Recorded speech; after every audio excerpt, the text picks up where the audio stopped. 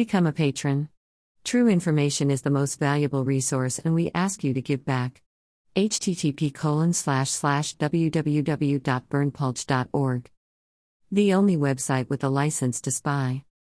Insufficient studies, unmanageable side effects. Since the administration of the COVID vaccinations, doctors have been calling for extensive research into deaths and serious side effects. Today, 2 pathologists present their first results at a press conference.